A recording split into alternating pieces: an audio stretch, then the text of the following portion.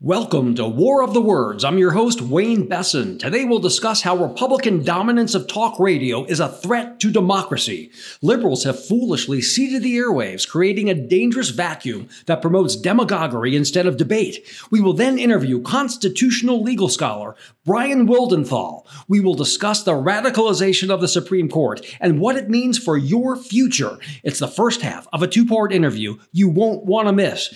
Kick back and enjoy the show.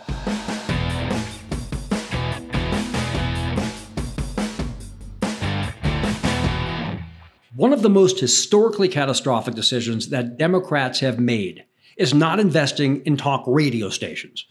This has created an enormous vacuum where progressive ideas are absent in these venues, while conservatives hold courts with endless streams of lies and conspiracies. The lack of balance on talk radio has created the misleading impression that progressive policies are out of step with the American public, while conservative so-called ideas represent majority opinion. How could conservative rants not rub off on drivers when that's all they hear, day after day, year after year? Even if people only hear snippets of this propaganda while flipping stations, the totality of these noxious narratives can subtly shift political thinking to the right. This is particularly damaging in rural and suburban America, where talk radio is a critical source for disseminating political information on people's long commutes to and from work. If it weren't for radio, the bizarre ideas and the outlandish policies pushed by right-wing crazies would be somewhat relegated to the fringe.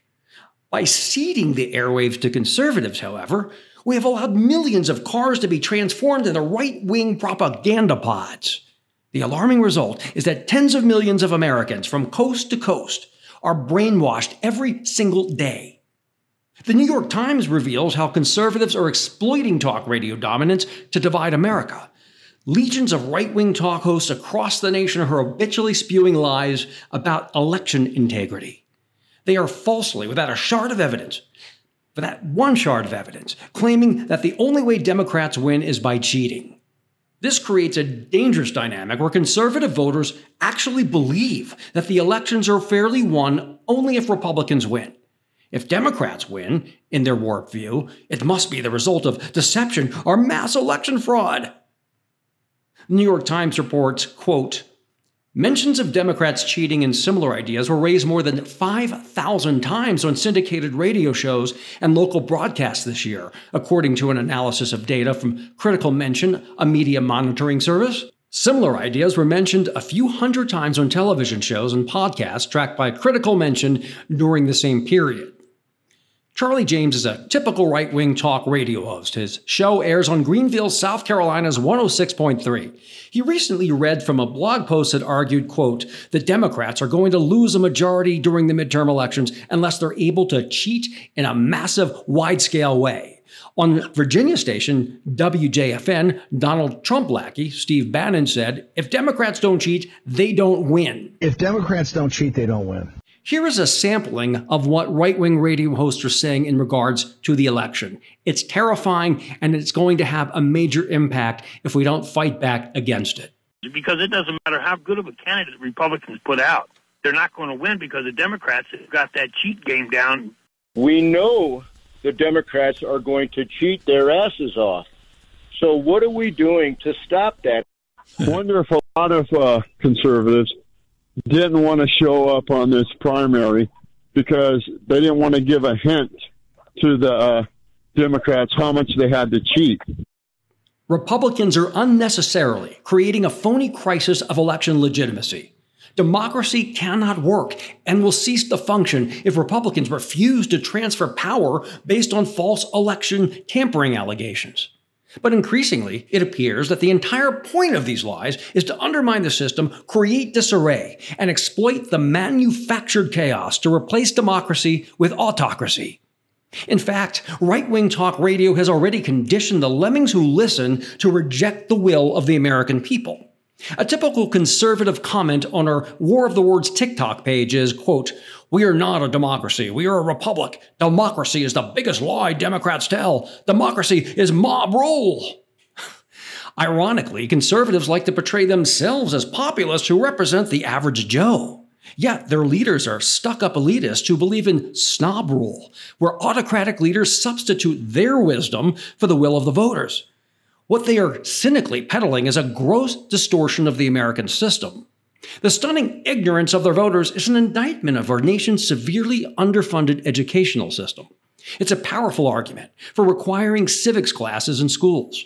In my interview with constitutional scholar Bryan Wildenthal, he explains the fallacy of conservatives who deny that America is a democracy. Yeah, so right-wing Republicans who say that the Constitution is not about democracy have not even read the first 3 words in the Constitution. So I would tell them, sit down and read the document that you're preaching about. It begins by saying, we the people.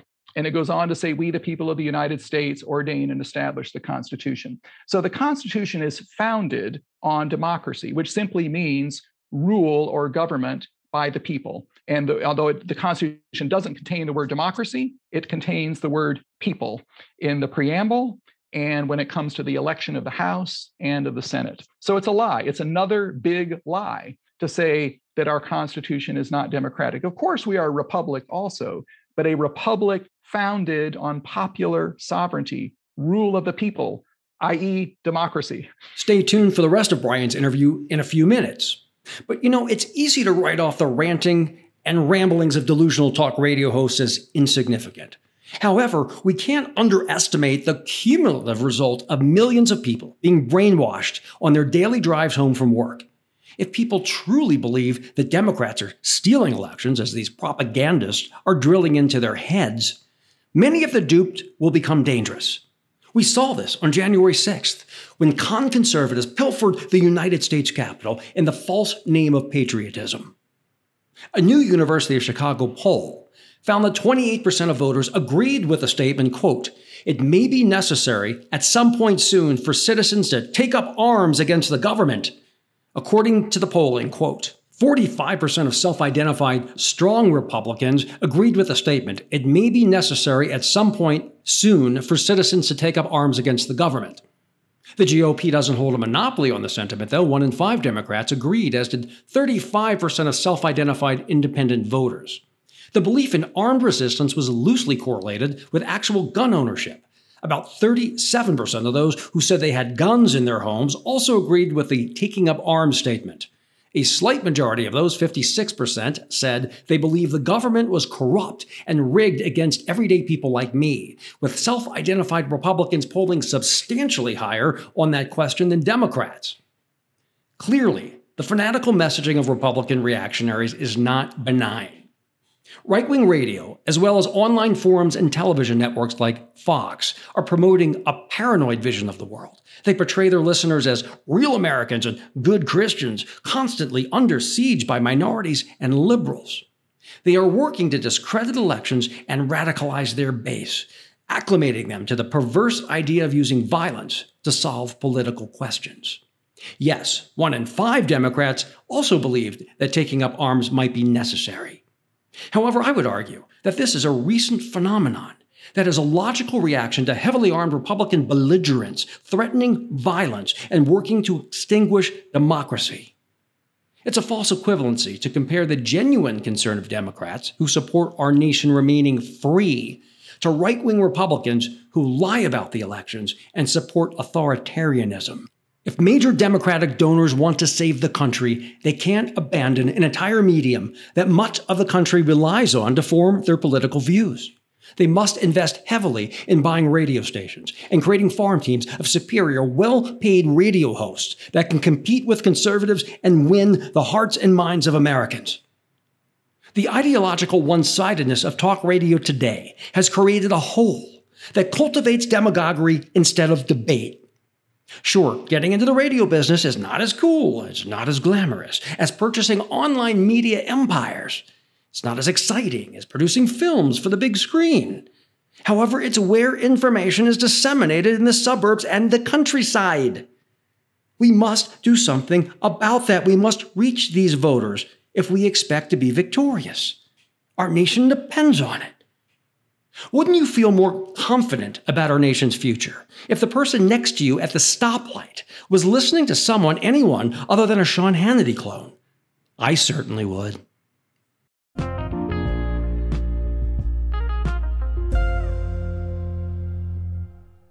Joining me now is Bryan Wildenthal, a distinguished constitutional law scholar. Welcome to the show. It's great to have you. Hey, Wayne. Bryan, in a few sentences, how would you categorize the current Supreme Court? Well, the Supreme Court is now dominated by a very right-wing ideological majority of justices, since tragically, President Trump had the opportunity legally to ram through a last-minute appointment of Justice Amy Coney Barrett after the death of Justice Ginsburg in 2020 that unexpectedly and tragically gave him the ability to cement a 6-3 majority. And this is the strongest right-wing conservative majority on the Supreme Court since the 1930s. And how does the impact of Mitch McConnell's machinations? I mean, he said, we can't hear from Merrick Garland. And then because it's an election year, then he turned around with Amy Coney Barrett right before an election and spearheaded her to the court.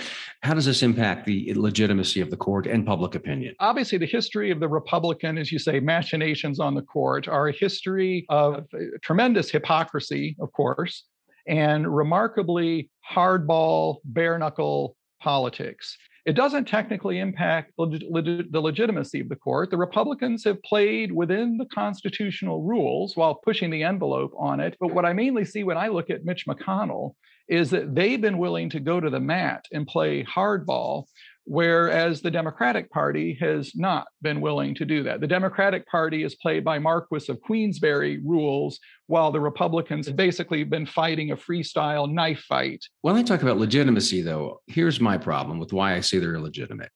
Those particular justices, because millions of people voted for Obama who didn't even want to vote for him because they said, well, at least he'll have picks on the Supreme Court. That's why they went to the polls. And there were a lot of Hillary voters the first time, and then the second time, and there were a lot of people who just weren't fans, but they said, hey, I want the Supreme Court to reflect my values. And so they voted for him. And then when you combine that with the hypocrisy of McConnell, I mean, that certainly is in such remarkably bad faith. It's hard to accept rulings from people who achieved their status through such remarkably bad faith and attacks on our country's democracy. It's a bitter pill. The court itself has sacrificed, tragically, a huge part of its legitimacy. I think the political legitimacy and the moral legitimacy of the court are, and historically, unfortunately, the Supreme Court has always been a bit of a pawn of politics.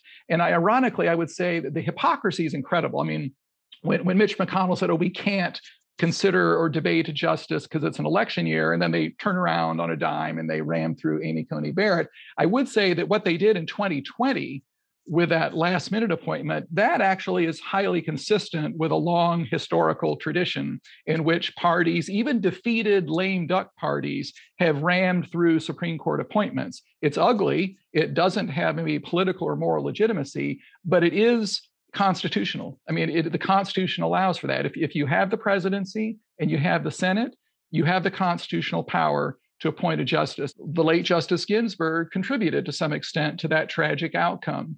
She had an opportunity. President Obama was a very far-sighted strategic thinker. He invited Justice Ginsburg to the White House in 2013, very graciously, delicately hinted to her, maybe this is a time to retire. She was 80 years old and was already a cancer survivor. She chose to try to stick it out for another 5 years, and she tragically died at a time when the president and the Senate with the power to replace her were obviously people who were antithetical to the voters, as you said, the Americans who supported President Obama and who should have been President Clinton. Ginsburg made a tragic mistake there. There's no doubt about that. It was the wrong decision. Wasn't Mitch McConnell, though, compelled to advise and consent? Wasn't he derelict in duty in terms of advising and consenting? Who said he's not even going to listen to Merrick Garland and have meetings? Well, yeah, in a moral sense, sure. I mean, his behavior was outrageous. I mean, it was cynical, ugly, hardball politics. But the bottom line is, under the Constitution, the Senate doesn't have to confirm a judge or justice if they don't want to. The fact is, the president is not entitled to appoint a Supreme Court justice. It was outrageous that they treated President Obama so disrespectfully, but if you don't have a majority in the Senate, you're going to basically have to either get down and dicker and deal and propose someone that majority is willing to endorse, or you're going to have to win the next election and get a Senate that's more willing to support you. It's pretty clear that going forward, probably no president is going to be able to get through a justice unless they make maybe a major compromise in whom they would want as a justice if the opposing party controls the Senate. That's the world we live in now. The Republicans are hypocritical. They played hardball politics. Everyone who cares about the preservation of our democratic constitutional system, small d, democratic, has to think strategically, how do we preserve what we have left? How do we rebuild a Supreme Court that will have some legitimacy? That's the task that confronts us now. And what concerns me the most is the Supreme Court is supposed to protect rights. They're supposed to protect the Constitution. That's their primary goal. They work for protecting the Constitution. And instead, this Supreme Court seems to be attacking it, the opposite of their job. There are few higher priorities, perhaps no higher priority domestically, than to lay the groundwork to unravel and undo this very dangerous right-wing majority on the court. We feel this outrage at what the Supreme Court has done, but whatever we do to try to fix that, when we come out of that process, as I hope we will at the end, we still need and want to have a Supreme Court that will have the ability to function as a respected independent judicial body. We don't want to risk destroying what's left of the Supreme Court's tattered legitimacy in our effort to fix what's gone wrong. And so we have to keep that in mind with proposals like to pack the court or expand the court. I think those are not the right way to go, because at the end of that process, we won't have a Supreme Court left standing that would ever be able to uphold the rights that you're talking about, that we need to uphold. We need to somehow get from where we are now to a position in 10 or 20 years where we restore the Supreme Court so it's able to do what it's supposed to do, defend our rights. Okay, but here's a little pushback here. And I hear what you're saying, and I've never been a big fan of court packing. However, you're saying we need to restore it in 5, 10, 15 years. But if we don't pack the court, maybe we won't have a country in 10 years. That's something I'm concerned about. So if you're not in favor of that, what are the options we have to restore a court where we have people who aren't trying to create, say, a theocracy? It's a fair question. How dangerous is the court? My own sense is this current court is very dangerous, just trashed reproductive freedom. It's deeply threatening to rights at many levels. But you pinpointed, I think, the most urgent priority. Will we have a constitutional democratic system of free and fair elections at all in a few years? That's the deeper concern. My sense is that even if you could somehow pack the Supreme Court, I don't know that the Supreme Court alone could save us from that. What's going to save us from that terrible outcome is going to be rallying political support and voting and making sure we elect a president committed to the Constitution and majorities in Congress. So that's the most critically urgent priority, as I see it, is for Congress to do its job and safeguard the foundations of our constitutional democracy, and for the president, whoever that president is, to put an appropriate priority on that. If we don't achieve that, then we're not only going to lose the hope of getting a better Supreme Court, we're going to lose the whole ballgame. Yes, but are we able to have those corrections? Now, given the gerrymandering, and you've written about this in the states, and of course the attacks on voting rights, are we at a point where the ability to create these majorities in Congress is beyond our control right now? Or maybe we're not there yet, but we're not far from that arena. I don't think the path lies through packing the Supreme Court, as tempting as that may be. If that's a heavy lift, an easier lift, frankly, one thing that is within reach, Congress has the constitutional authority by simple majority votes to do a whole heck of a lot between now and the end of 2022 to safeguard the system, to put in some guardrails. If Democrats use the simple majorities they have now, and if President Biden is willing to sign it and take action, there are guardrails that can be put in there which could preserve the foundations and lay the groundwork for a recovery in 2024. Republicans like Mitch McConnell, they've been playing a long game. They've been plotting for decades to take over the Supreme Court, and they've tragically achieved that. Democrats have to similarly look long term and play a long game to preserve the Constitution. And what are some of those guardrails that we can erect, though? Because it looks like in the states, Republicans are creating a situation that could end in a constitutional crisis. They're having Republicans who support the big lie being elected. And if it's in a swing state, this could throw a next presidential election into complete chaos, and God knows what will happen from there. Not just with governors or in Congress, but we look at the Secretary of State level. We look at poll workers that they're training to be disruptive rather than to count the votes. They're trying to disrupt them. So what do you see we can do now to prevent this slow motion coup, this slow motion calamity that we all know is happening, but we need to stop? Yeah. Well, so voting rights is critical. Now, and of course, the Democrat, there has been a push. It fell short because tragically, 2 Democrats in the Senate have refused to be willing to overcome the filibuster to enact a voting rights bill. However, that voting rights bill, as important as it was, is not the only way to go. There are other things that can be attempted. Congress has the explicit constitutional authority to make laws governing the time, place, and manner of congressional elections. As you said, states have a lot of control over the election process, but only by default. The Constitution says federal elections to Congress are regulated by the states, but Congress may at any time make or alter such regulations. So the current Congress, which is still controlled by Democrats, needs to exercise that power and put in place some basic guardrails, roll back some of these disturbing state laws. If there's been a failure, quote unquote, of a state to elect presidential electors, then the state legislature can step in and take action. That's a federal law. Congress needs to amend that thing as soon as possible and fix that loophole and make it absolutely clear that if a state wants to try to steal a presidential election, they're going to have to do so in advance, in pure daylight, in full daylight before the election, and take the heat and take the controversy they would face, the blowback they would face from the voters, because this is a real danger. Republicans have a lock on the legislature. They'll bide their time. They'll let the election happen. If it doesn't go their way after the election, there's a risk these Republican state legislatures could try to pull the plug from it, yank the rug out from under it, and appoint Republican electors. It's a simple technical fix. Make sure they don't have that loophole to pull a fast one after the election is over and try to rob the American people. And many law professors and political scientists are losing a lot of sleep at night gaming this out and worrying what's going to happen. I personally worry about this a lot. It terrifies me because their entire rationale for the election of these people is to overturn the election. That is the only thing they're running on, is the big lie. They don't have any other policies in many cases. It is, I support Trump. We're going to stop this, election fraud, this phony fraud.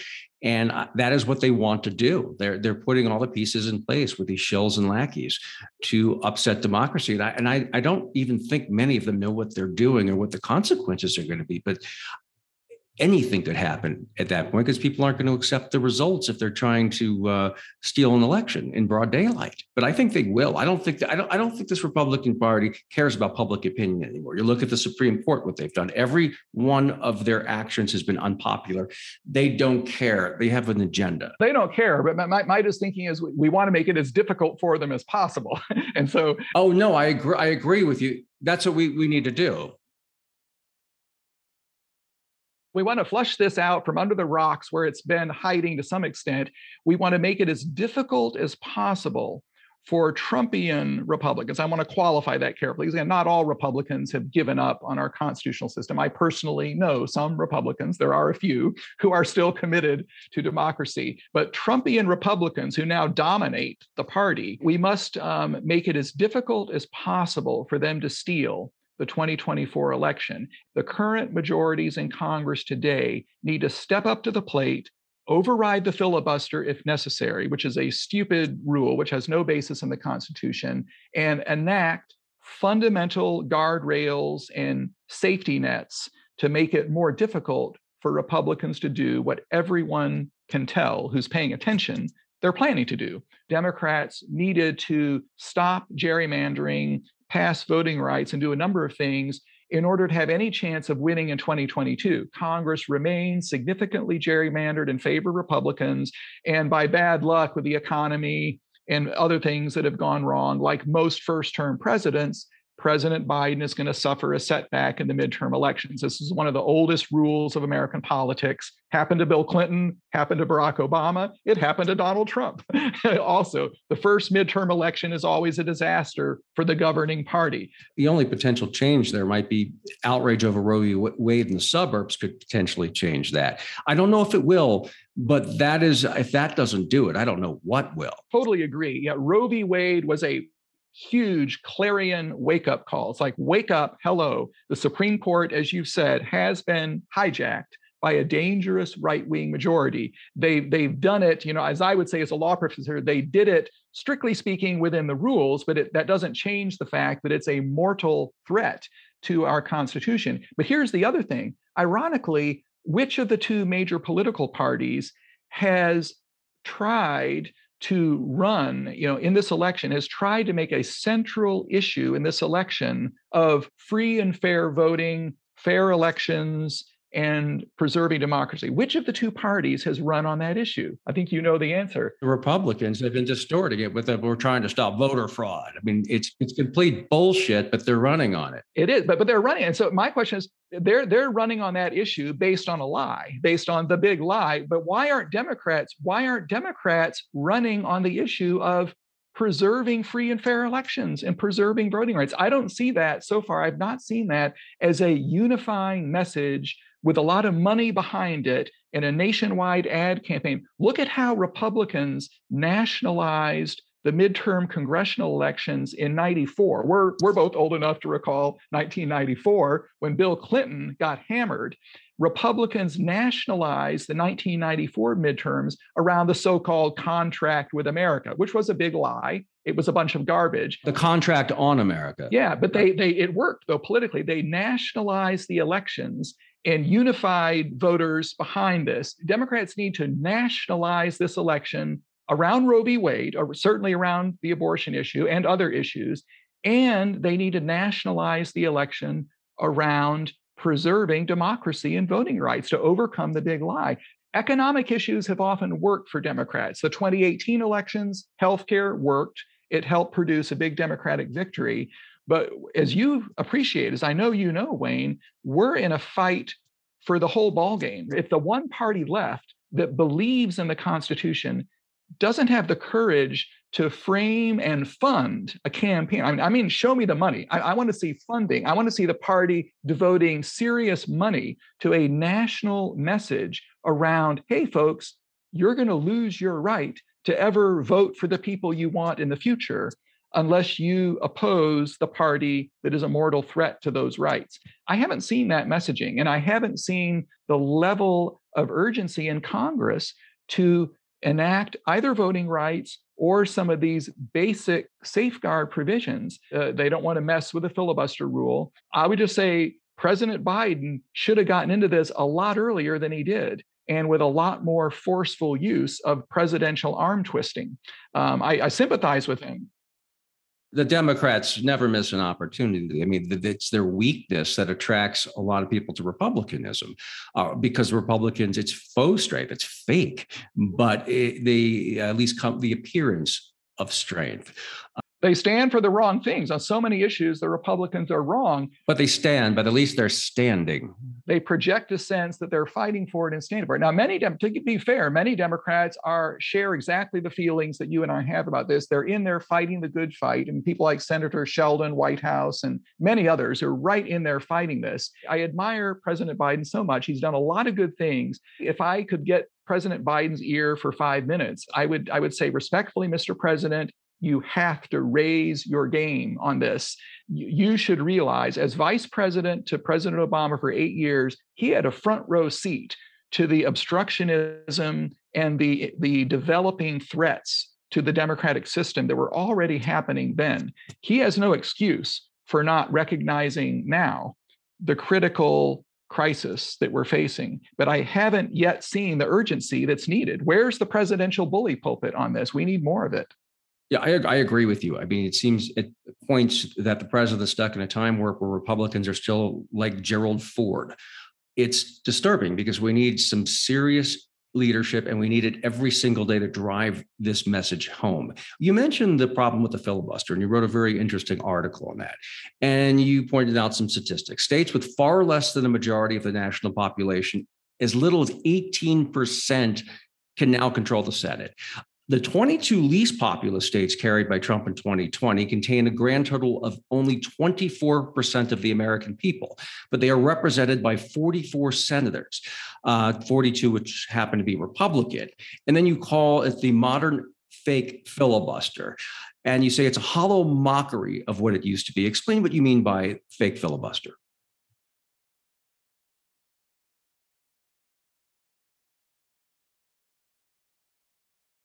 The filibuster is fake. It's not real. That is, when someone calls a filibuster, they're not actually standing on the Senate floor without a bathroom break talking for 10 hours. Occasionally you see senators do that, but that's not the way they're blocking the legislation. Instead, it's a fake filibuster because they simply announce they're going to oppose a proposal, and unless the party in favor of the proposal can get 60 votes, it's dead on arrival, and everyone just gives up and goes home. It's a ridiculous, farcical, fake thing. It doesn't promote deliberation, contrary to the deeply mistaken claims of the filibuster's last few defenders, like Senators Sinema and Manchin. It doesn't even promote bipartisanship. It promotes gridlock.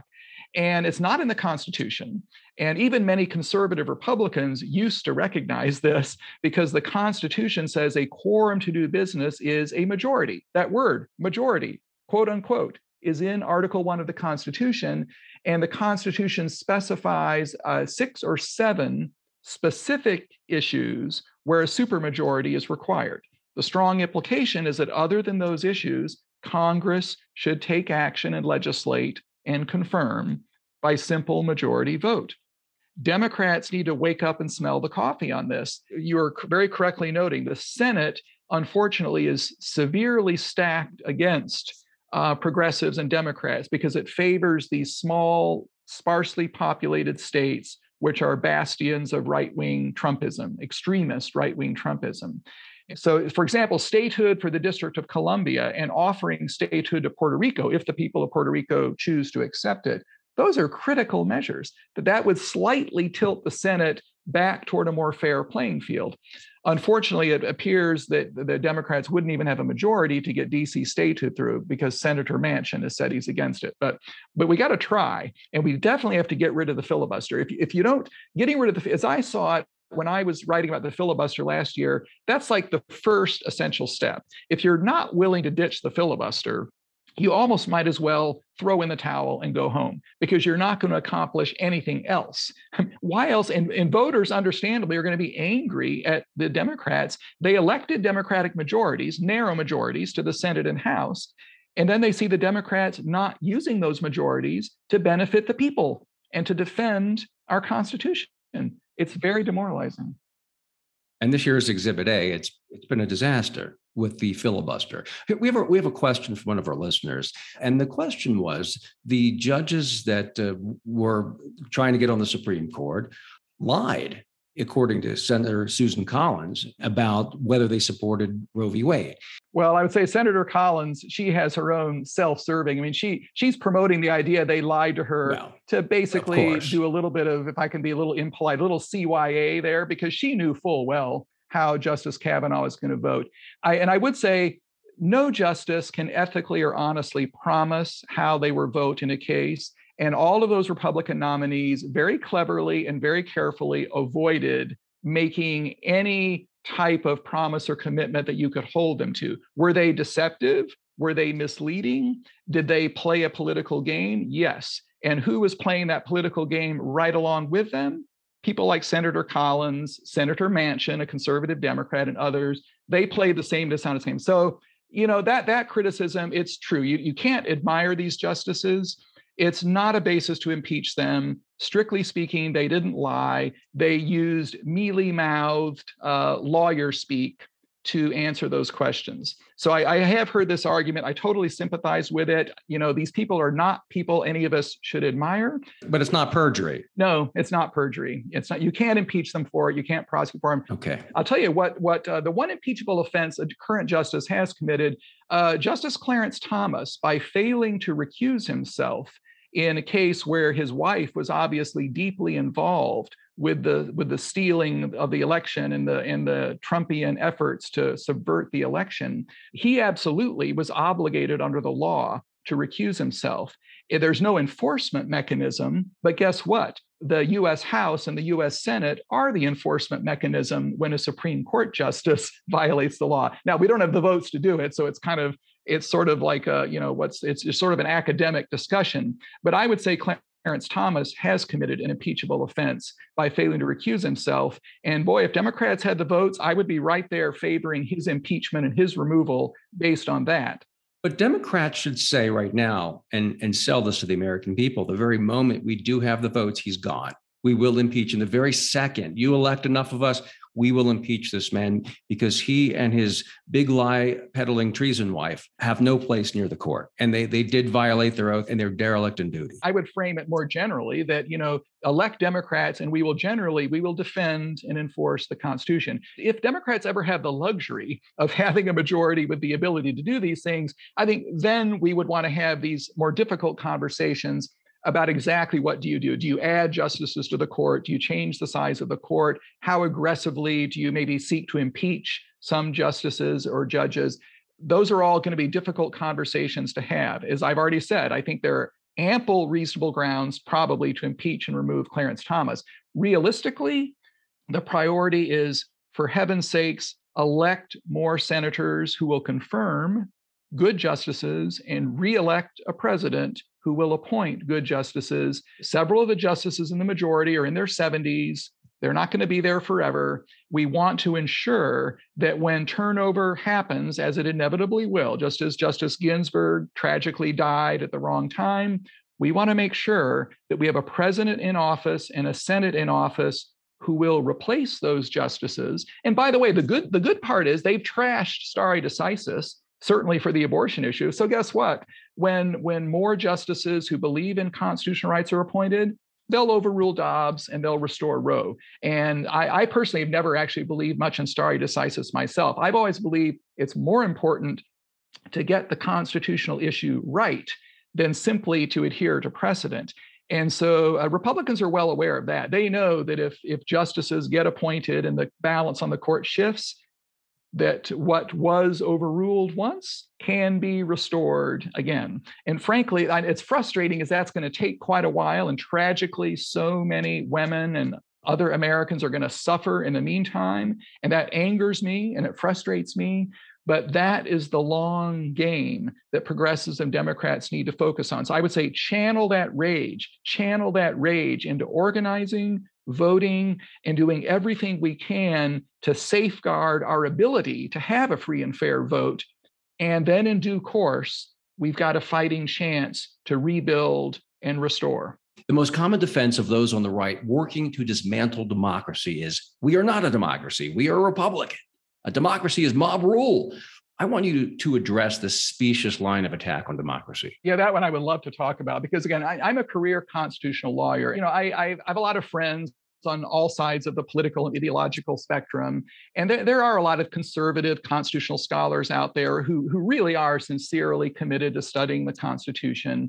And ironically, Amy Coney Barrett herself, I think on the abortion issue, she's beyond hope. She's ideologically a zealot and is committed on that issue.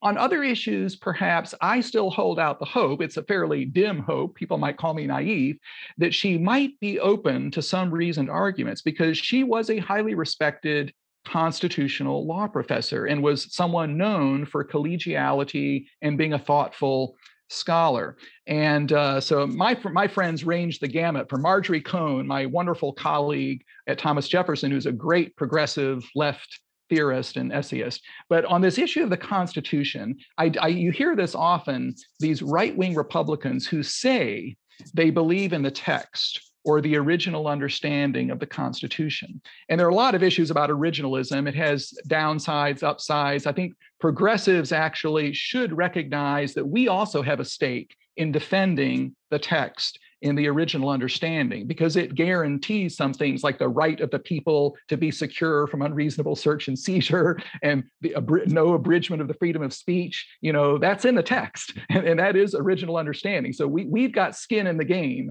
in terms of the history and text of the Constitution. But these right-wingers often, they don't even understand their own theory. They talk about the text of the Constitution, but they're ignorant about exactly what it says. So Senator Mike Lee of Utah, who, by the way, has no excuses. He's a lawyer. His father was Solicitor General under Reagan. Oh, he knows better. He has promoted this lie that you're talking about, that the Constitution says nothing about democracy, that we're really just a republic. And what I would point out to those people is that the first three words in the Constitution are "we, the people." It's in the preamble. And interestingly, there are the next two provisions where the word "the people" appears in the Constitution. Article 1, the people elect the House of Representatives. And then in the 17th Amendment, one of the great amendments that came out of the progressive era 100 years ago, the Senate is also elected by the people. Unfortunately, it's malapportioned toward these rural conservative states, but it is elected by the people. And so what does democracy mean? It's a word with a Greek root, demos and kratos. Demos means the people, kratos means rule. Democracy means rule by the people. Our Constitution itself, the document itself, says it is ordained and established by the people. So people who say the Constitution is not democratic, they literally don't know what they're talking about. They literally have not even read the text of the Constitution they claim to worship. And so what I often say as a constitutional law professor, don't see the territory for when you hear these right-wing justices or these right-wing lawyers talk about originalism in the text, there are good reasons to question a single-minded or unbalanced focus on originalism as the only basis for constitutional interpretation. But also, let's keep in mind, they very often are making bogus originalist arguments. They themselves misunderstand and misrepresent what the text says. Our Constitution is very flawed in many ways, but if you seriously study the text in the original meaning, it is actually a profoundly progressive document in many ways, largely thanks to things like the Women's Suffrage Amendment and the Progressive Era Amendments and the post-Civil War Reconstruction Amendments. Without those amendments, the Constitution would basically be a worthless piece of parchment drafted by a couple of slave-owning white men. But fortunately, we did, as a result of a civil war, enact amendments. And as a result of decades of struggle, blood, sweat, and tears by American women, we enacted a suffrage amendment. And it's the Constitution with those progressive amendments that I feel a loyalty to. And it's that text and it's that understanding of the Constitution that I always tell my friends, my progressive friends, don't give up on the Constitution. Don't depict it as if the right wing has a monopoly on textual arguments or originalist arguments. So that's my spiel on that. Thanks for tuning in to War of the Words today. I'm your host, Wayne Besson. Please tune into the next episode for the second half of my interview with constitutional legal scholar Bryan Wildenthal. We have a lot more to discuss. Please tell your friends about our podcast. We can be found on every single major platform, such as Spotify, Apple, and Anchor. Until we meet again, see you next time.